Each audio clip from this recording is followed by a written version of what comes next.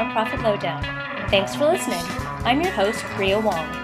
In this podcast, I recommend a book, tool, tip, podcast, or resource that has helped me to build a multi-million-dollar nonprofit organization. I've done the research, so you don't have to. Let's get started. Hey everyone, it's Nonprofit Lowdown. I'm your host, Ria Wong, and today I am joined by my two guests who I will have them introduce themselves because I have butchered their names so many times at this point. So, Say Cosmo, welcome. Hi, thanks. Actually, you got our names perfectly just now. Yeah, I know. It's a last name situation I'm having some problems with, okay? So, I'm Seisei Tatebe Gadu. And I'm Cosmo Fujiyama Ghaznavi. You did great. You're underselling yourself. Thanks, guys. So supportive. So tell us a little bit about yourselves and your journeys to leadership. So the journey of leadership, my career has primarily been in the social impact sector at large. And my passion and my what really gets me up every day is my love for learning and what can learning look like in the future. So I've worked in nonprofits, I've worked in higher ed, and I worked for grassroots organizations that really are about helping people learn how to grow. And I create curriculum, I create experiences, I bring educators together, and it's all about learning as a community, as a pathway to how we liberate, our own selves into being the best versions of ourselves. So that's what I love to do, and I live in Brooklyn, New York, right here. Whoop, whoop, Brooklyn. Yeah, Brooklyn. Susie? So my most recent position was as Chief Operating Officer at Run for Something. I was the first hire brought on when they first were founded in 2017 to help build out the team. So as first hire, I think automatically thrown into positions of leadership. Prior to that, I had actually started my own company. So I bypassed, I think, what a lot of other people, particularly women and women of color, go through by saying, I'm not even going to play the game and I'm just going to circumvent it entirely and do my own thing. Love that. We're going to circle back to that because I think that's a super interesting point. So I'll give the audience a little bit of background. We actually all became friends because we host a monthly Asian Boss Lady dinner, and it's a group of professional Asian American women who are interested in supporting each other, but also pushing the conversation around Asian American issues, particularly as it pertains to women. And it just so happens that two of you are also in the social sector, social impact space. So I'm wondering, as Asian American women and working in sort of progressive social sector spaces, where do you find yourselves in the conversation about DEI? Because I feel like the DEI conversation tends to be very black and white or brown and white. And like as Asian American women, I'm wondering, where do we fit into that? And do you find that there's an invisibility being an Asian person? I studied American Studies and Women's Studies in undergrad and had a strong appetite for really understanding my own identity and my history as a Japanese American woman born of two immigrants. And it's a vital part of my own, what I call personal equity work, of understanding who am I? Where do I come from? What's my narrative? What's my history? And then what are the communities and ancestors that have helped me be where I am today? So because of that kind of awareness back in the early 2000s, it's in the DEI work now, I can't say that my Asian American identity is something that's invisible in the network for me, because it's something that's been vital to the way I identify as a proud Japanese American daughter of immigrants. And it also has helped me understand that that's also not the case for a lot of other people. I studied Asian American history in undergrad. I paid money. In fact, my dad was like, "You paid 4 years of college to learn 400 years of history?" I was like, "But Dad, we did a lot of bad things in America in those 4 years." He's like, "We learned 400 years in first grade in Japan." So he does not have a Southern accent, by the way. But I think, for me, because it's something that's been core to what I have studied and understood about myself, it's been something that's very much on the forefront. And to be honest, the conversations about diversity, I was having those in the early 2000s with my communities. But again, America, with 330 million people, we're talking 5-6 million of us are Asian American or identify as that on the census report. So it's a smaller group of people. And in terms of the lack of homogeneity in that, there's so many cultures and languages and backgrounds involved that within the Asian American community, there's so much diversity. So at the table, when we show up to these DEI dialogues, one cannot not state that, like, it's a lot about the Asian American community also coming together to talk about issues that might be different and really understanding each other. And then, being at the table with, I think, enough support to do that. I had the personal inclination to go and really understand how is my diverse perspective adding to the table. Mm-hmm. But for a lot of other people in the Asian American community, that may not have been the case. Mm-hmm. So I think that is creating a little bit of, might it be hesitation or a prioritization in terms of how people talk about diversity when they are Asian American. Mm-hmm. Out of curiosity, Cosmo, where did you grow up? I was born in San Francisco, and I grew up in suburban Virginia. In a mostly white community? Mostly white. Okay. And Ria, you grew up in California, right? I grew up in the heart of San Francisco with all of the Asian people. So what we were talking about before we started this interview was, like, for me, being Asian was so much just a part of everyday life that I didn't realize it. Well, frankly, I didn't even realize that being Asian was in the minority, because growing up in San Francisco, we're in the majority. Yeah, right. And it wasn't really until I went to boarding school in Southern California that I was like, oh, everyone's not Asian? Weird. Yep. Like, what? You've never met an Asian person? Because my entire life was in a very sheltered Chinese American community. Yeah. How about you, Sisay?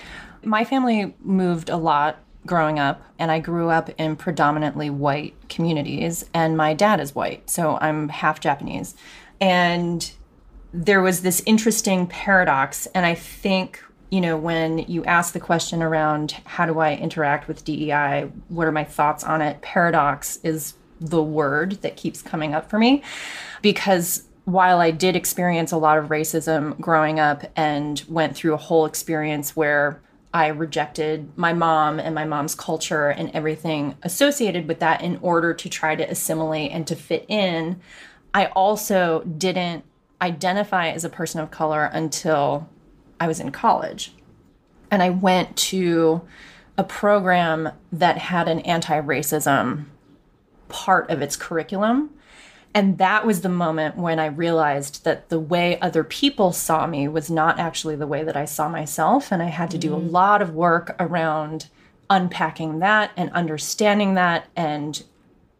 understanding how it affected how I interacted with the rest of the world. Mm-hmm. So it's a very complicated topic for me. And what happens when I'm in rooms, and Cosmo, I would be interested to hear from you how often you find yourself in rooms with other Asians, because I remember the first time I came to Asian Boss Ladies, I walked into the room. It was a room full of Asian women from different Asian backgrounds, but all Asian, right? Everyone has dark hair. And I walked in and I just went, oh my God, I'm never in these rooms. Mm-hmm. And so when I talk about DEI, it's complex, because at the same time, if I'm in a room full of Asian women, I want to advocate for those women. If I'm in a room and I'm the only Asian and it's predominantly white people and I've got one or two brown or black, my responsibility in that room is to advocate for the black and brown people in the room and not for the Asians. And I find that to be very complicated. Yeah, say more about that, because I also wonder, I think that there's this narrative that Asians are apolitical, right? And so when we look at these very important social movements like Black Lives Matter or like protests against our current immigration policies, I think it's both that politicians and policymakers aren't necessarily talking to the Asian American community, and I also don't think that Asian Americans are really showing up in visible ways. So I'm just like, what responsibility do we have as Asian Americans to be shoulder to shoulder with other folks of color? Well, I think the recent case around Harvard and the lawsuit against Harvard is actually a really good example of how white conservatives in this country have tried to use Asian Americans as chess pieces in arguments and policy decisions and debates like affirmative action, that they're trying to use it as a wedge issue. And so that's, again, why I find it, when I am in rooms, I find it really necessary for me to make my stance known that I'm here to use my privilege, whatever privilege I have, to advocate for Black and brown bodies in spaces that they don't typically have access to. And I think that if I were closer to the Asian community, that I would probably start folding them into that. But I don't tend to work with Asian communities that closely. And so I haven't felt as much of a need to do that. Mm-hmm. I think also that there's this perception that Asians have made it, right? That like in the 1970s, there was a journalist who said, Asians have outwhited the whites, that we've made it. And so in the back of my head, there's this narrative, as much as I know that it's wrong, there's this narrative that has embedded itself in my brain that we don't need as much help as other people in this country do. Yeah, I mean, I think these narratives run deep. And for me, I find myself in the social impact sector, actually a lot of Asian females that are involved. My two brothers, both of them are in the social impact space in different ways as well. And maybe that's something in our family DNA. But I find that when Asians are participating, at least in my experience inside of these nonprofits, I would love to see my brothers and sisters of Asian backgrounds speaking up a little bit more, kind of putting more of their stories on the line around what is right or wrong, and whether it's being an ally to the brown and black, brothers and sisters on our teams, it's really more about themselves. I think that the Asian American community at large struggles with voicing what it is that their agenda is. What are the issues that matter? What are the things that we believe need to be different? That's what I would love to see more of in that case. I can't point to an organization or maybe even a movement right now where Asian Americans are gathered around political issues, getting ready for 2020 as an example. What are the issues affecting our communities? I know they're out there, and if you're out there, let's get in touch because call us. I think it's important that we talk and mobilize our communities. But I really found this work around understanding my identity and my background as an important part of my work. But and I speak a lot with my undergraduate colleagues or my undergraduate professors. One of them, Frances Tangola Aguas, a huge mentor of mine at William & Mary, where I went to undergrad, is organizing a steering committee of Asian American Pacific Islander alumni to bring us together because we're going to celebrate the 100th anniversary of the first person of color to be admitted to America's second oldest university, which is the College of William & Mary. And this person, Art Matsu, was an Asian man that got admitted. And I think it's really important for me that, our history is really, really long, and there's a lot of also trauma and complication in that. And we come, for many of us, from countries where political organizing was what got us in jail. Right. And so our parents might not be encouraging us to necessarily be out there hitting the streets and instead hitting the books, right? Which is definitely the stereotype that you see. But I think I like to see the bravery in our community come out even more, and for more stories to be told about the successful grassroots organizers and the people out there talking and advocating for the issues, because there's a lot that doesn't get talked about. And I, take my own personal responsibility in that. I think that I generally work in the social impact sector for the goodness of all, and don't necessarily think, okay, well, what is the advocacy issue or the impact that's necessary in the Asian American community as like a second thought. And that's maybe something where I can grow in. Yeah. I often think, too, that this idea of a pan-Asian identity is really hard, because I think because we've sort of relatively recently been immigrants to this country, we hew very closely to being a Chinese American or a Korean American or a Japanese American or an Indian American, as opposed to this sort of pan-Asian identity. Would you agree with that? Yeah, absolutely. And I think one of the issues that I have struggled with is that, it's not just a racial issue. It is a class issue.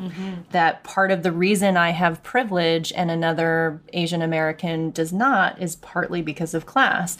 And we didn't grow up wealthy, but my father was an academic, my mother is a concert pianist, and they fought for me to become educated and to get to where I was, right? And so that's why I talk about being in rooms where I have some degree of privilege. And so, how am I going to use that privilege? Who am I going to fight for?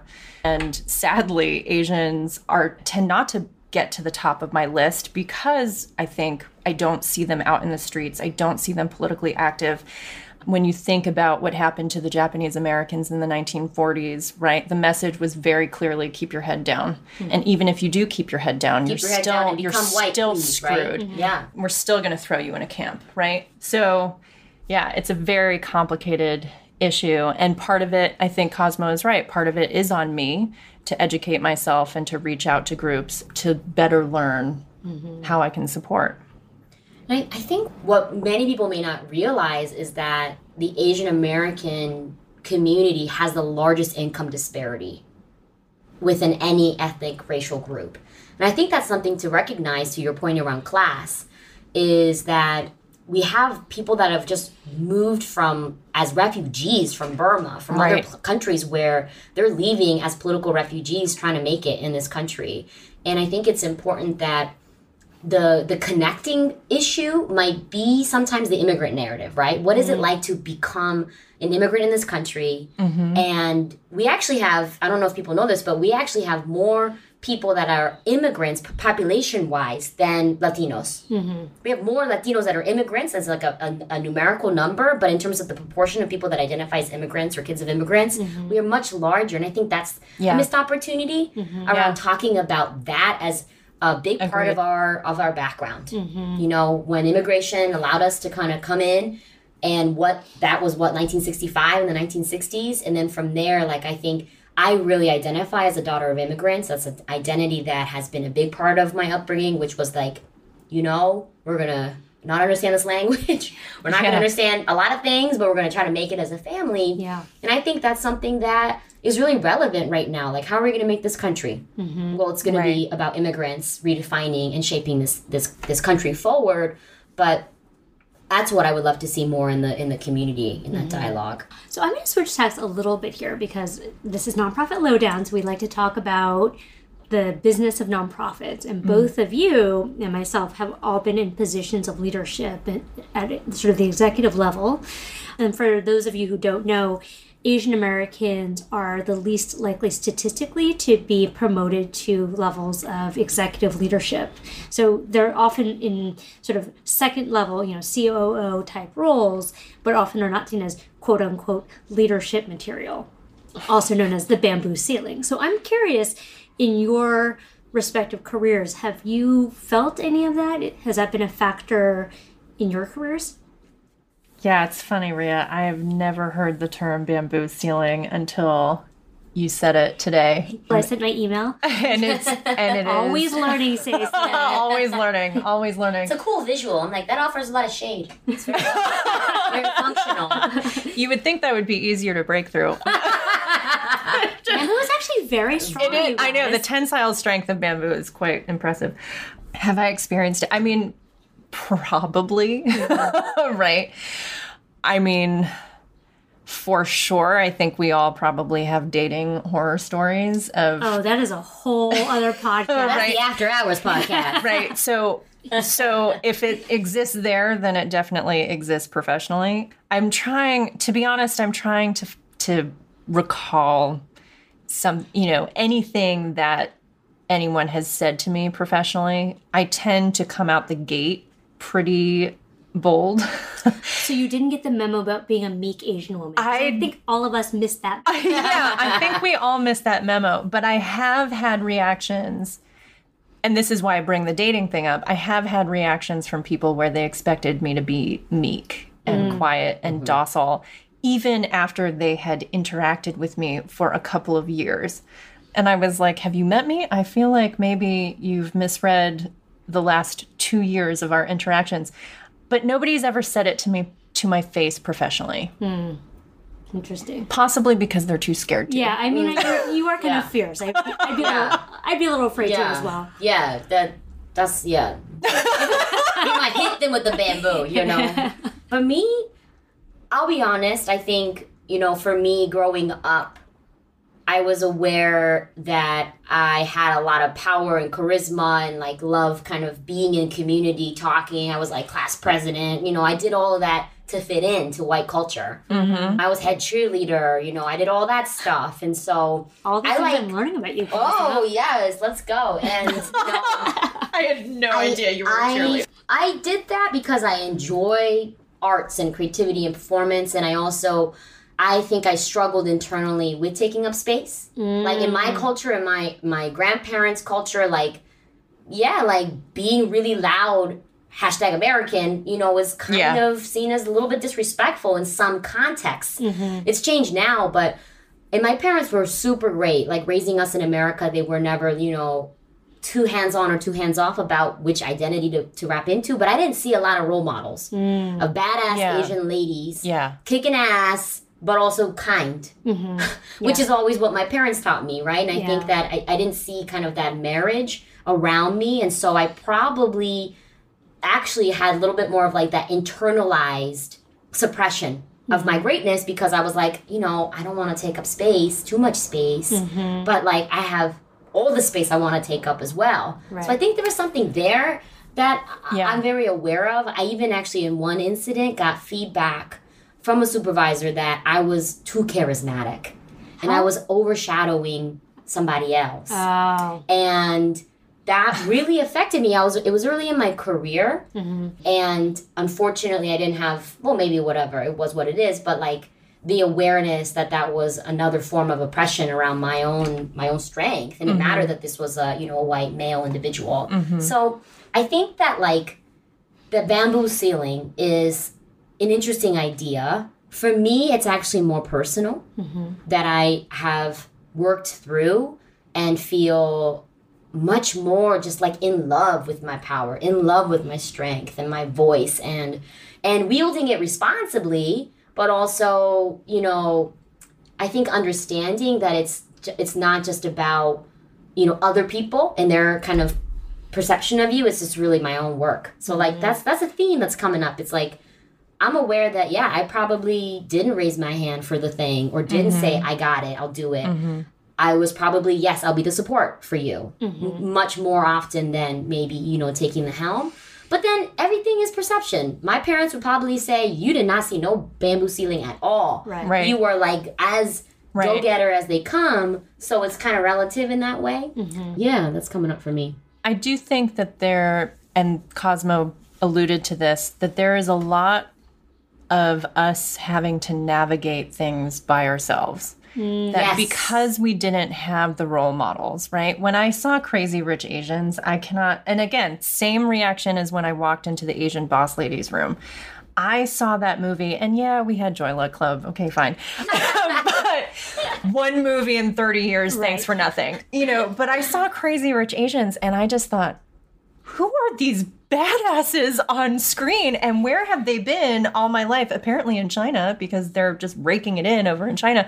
But not having those kinds of role models, not having people who can show you, yes, you can be aggressive and brazen and assertive and get what you want and all of these things, and be kind and gentle and do it with grace and all of these things.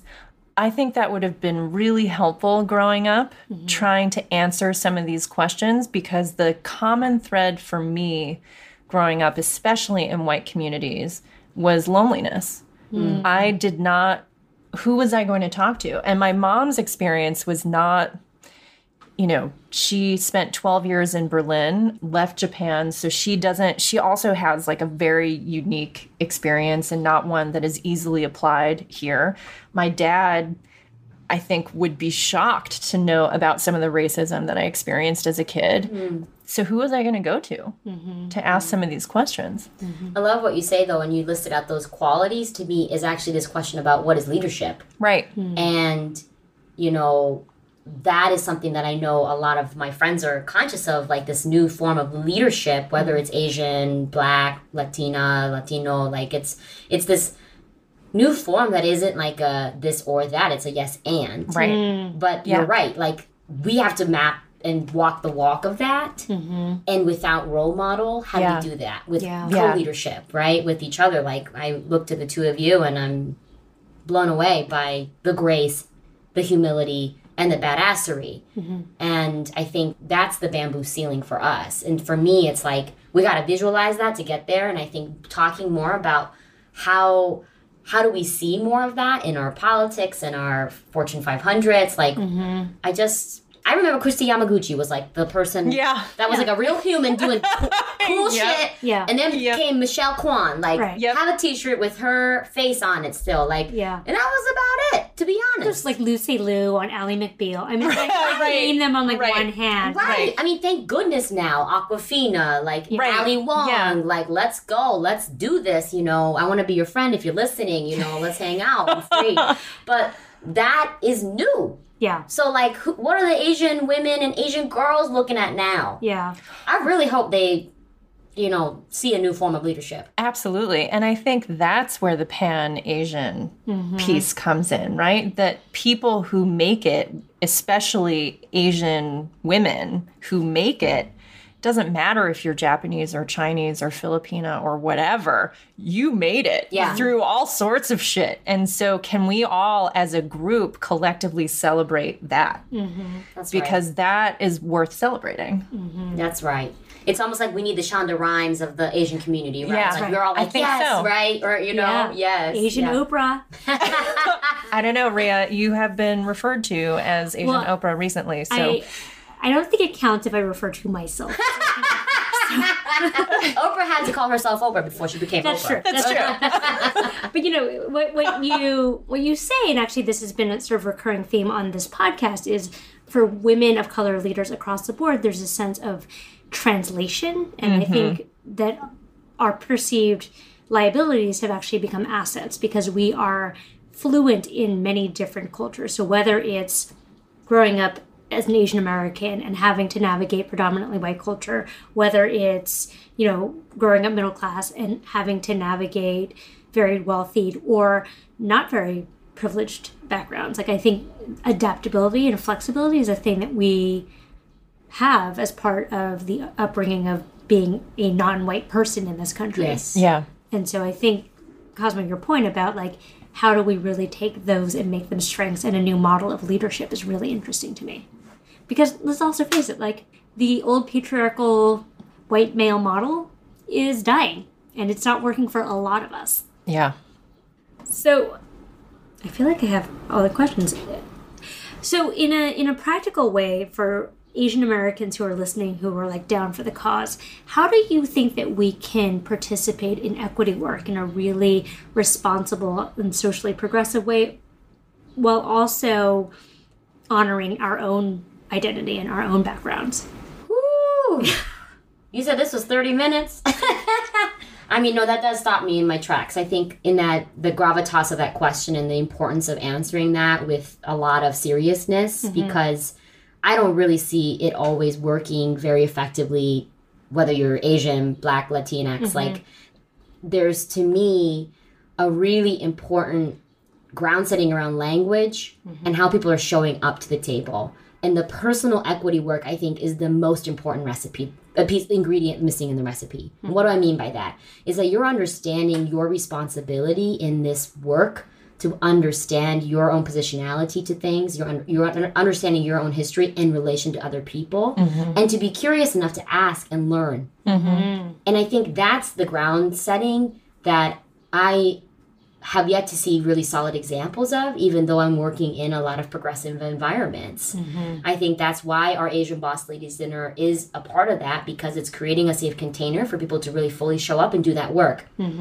It's a muscle. And the more that we practice that and value it as a part of our lived experience, I hope that people then show up in their professional environments and can call out and redesign policies. That's where the game is. Org design. How are we designing these organizations and the policies that will stick around to include or disinclude other people? And I think that's where I'm hoping some of our, you know, strong brothers and sisters that are in ops heavy roles, if that's the case, like, that's a big part in which we can play a role, reshaping org design, policies that are holding some people back or not. I think that, you know, it would be interesting to really understand from that perspective if there's like a lever there that might be unique for us. Interesting. Yeah, I think we are approaching, well, I think we have needed this for a long time, but we're approaching kind of a moment where we can no longer ignore that we need everyone who is even remotely interested in making the world better for other people. We need you to step out and step up. Every single one of you. Whether that means that you run for office, which I hope you do, whether you are going out and getting more politically active by voting and knocking on doors. You know, I was just thinking about this as Cosmo was talking. I am now a professor. I teach a class once a week to master's students. And I was just trying to remember if I had a single Asian professor during college or grad school. And so in realizing that it's possible that I have not had a single Asian female professor in all of those years at two pretty prestigious institutions, to realize that maybe that is also part of my stepping up and stepping out, is to be that professor and be that person, because representation matters. And so I think everyone, but in particular Asians, and in particular Asian women, you got to get really comfortable with being uncomfortable over the next few years, because we need you to start, as Cosmo said earlier, we need you to start making some noise. It's time to make some noise. Yeah. Last question, and I want to loop back to this. So Say, you and I have talked a lot about what it means to be an entrepreneur. And of late, I've been encouraging everyone to leave their jobs and start their own companies. So I'm sure lots of boards are not happy with me right now, but I think that there's something very interesting, because I thought a lot about this, which is Asians in particular have become successful in this country because they're entrepreneurs, right? Like my grandparents came to this country with no money, and they had little mom and pop groceries in the Mission and the Fillmore. And so in some ways, the entrepreneurship is in our DNA, and yet a lot of Asian parents are like, once we've made it, you need to find that good, stable job at Goldman Sachs and get your salary, and that's it. So I'm just wondering, Say, if you could talk a little bit about starting your own business and what you've learned from that, and how it helped you to avoid all of the potential political trappings of race, class, gender, and it's a very, very big question. So I'll get into it however you want. Huge question. Well, so as I said earlier, my dad's an academic, my mom's a concert pianist, so certainly no one was pushing me to become a doctor, or, I think they both kind of grew up and were like, our kid's going to do whatever our kid's going to do. Also recognized that I was super stubborn at a very early age. And that they had, it's so hard to imagine, right? So I'm very grateful that they gave me a very wide range and latitude to just do whatever I was going to do. The way that I started my company is a bit bizarre, in that I started it when I already had a couple of clients. Those clients were based in the Middle East. It made the most sense for me for 4 years to be based in Jordan. And so I worked primarily with clients in the Middle East, East Africa, and Europe for several years. So very strange, weird context. I will tell you that being a single Asian woman trying to navigate work, build a client base, be out on a street walking around in the Middle East was not easy. I was commonly mistaken for a Filipina housemaid. Navigating that was very difficult and draining. And I came back to the States primarily because I needed a break. I was burned out, and I needed to just get away from it for a little while. I don't regret the time that I spent there, but it was a very difficult kind of social context to navigate.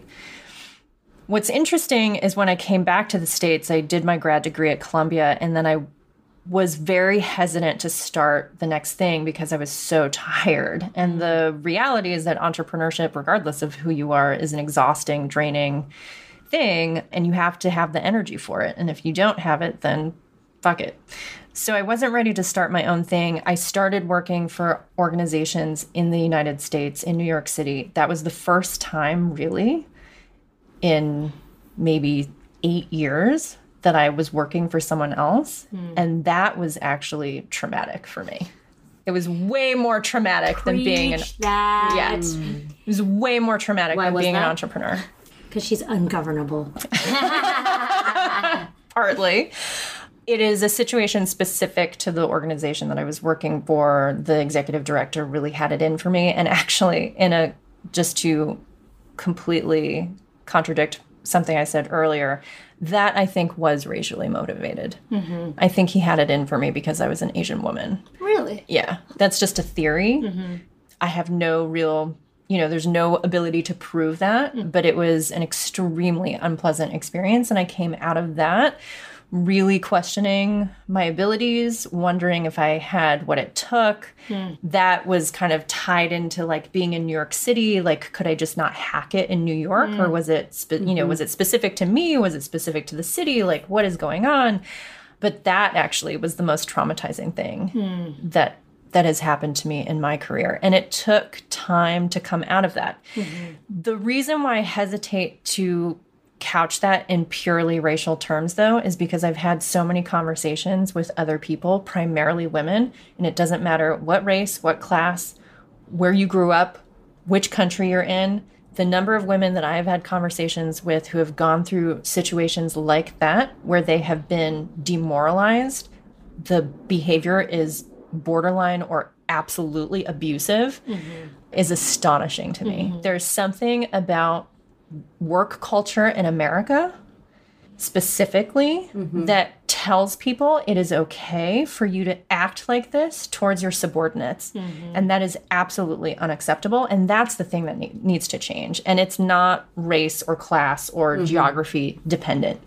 It is a whole bunch of people who got to where they are and think that it is okay to be abusive. No longer, guys. That's changing. Yeah. Time's up. Time's up. As they say.